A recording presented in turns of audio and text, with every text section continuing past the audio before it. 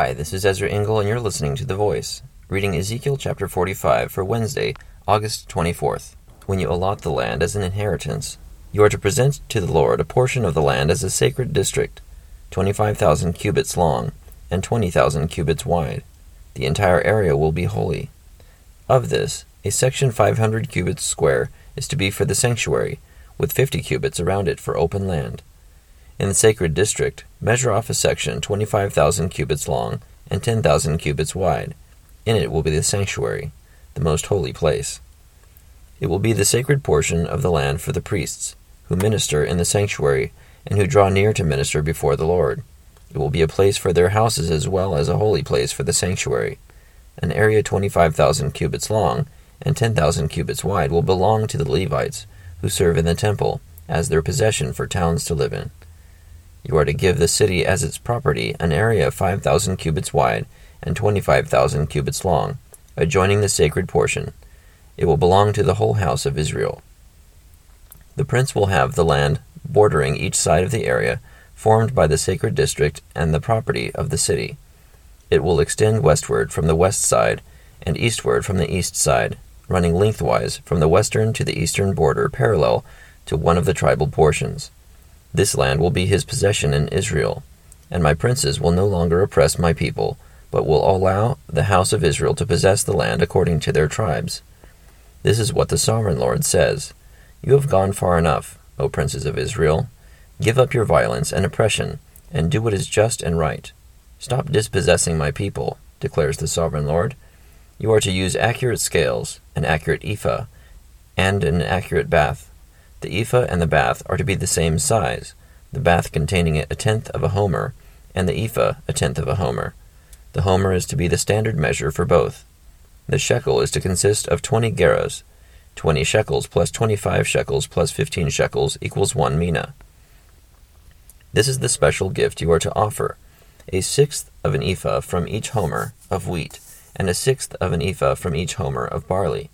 The prescribed portion of oil, measured by the bath, is a tenth of a bath from each core, which consists of 10 baths, or 1 homer, for 10 baths are equivalent to a homer.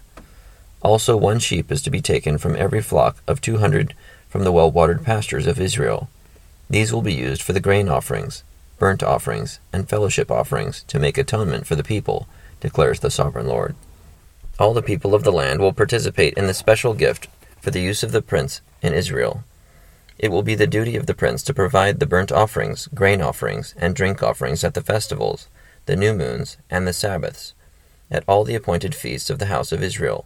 He will provide the sin offerings, grain offerings, burnt offerings, and fellowship offerings to make atonement for the house of Israel.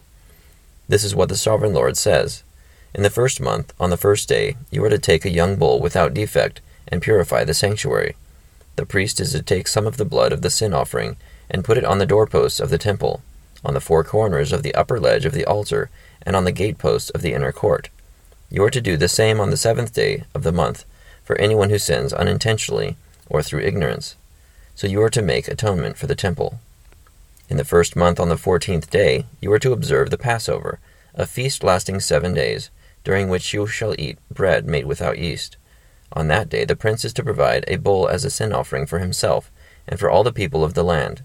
Every day during the 7 days of the feast he is to provide 7 bulls and 7 rams without defect as a burnt offering to the Lord, and a male goat for a sin offering. He is to provide as a grain offering an ephah for each bull and an ephah for each ram, along with a hin of oil for each ephah. During the 7 days of the feast, which begins on the 7th month of the 15th day, he is to make the same provision for sin offerings, burnt offerings, grain offerings, and oil. Ezekiel chapter 45. So this chapter talks about how the land is to be divided. A very large portion is to be considered holy, and that priests can live on this land. The prince of the land will have responsibilities to present certain offerings on holy days. And it talks a lot about systems of measurement from which I am not familiar.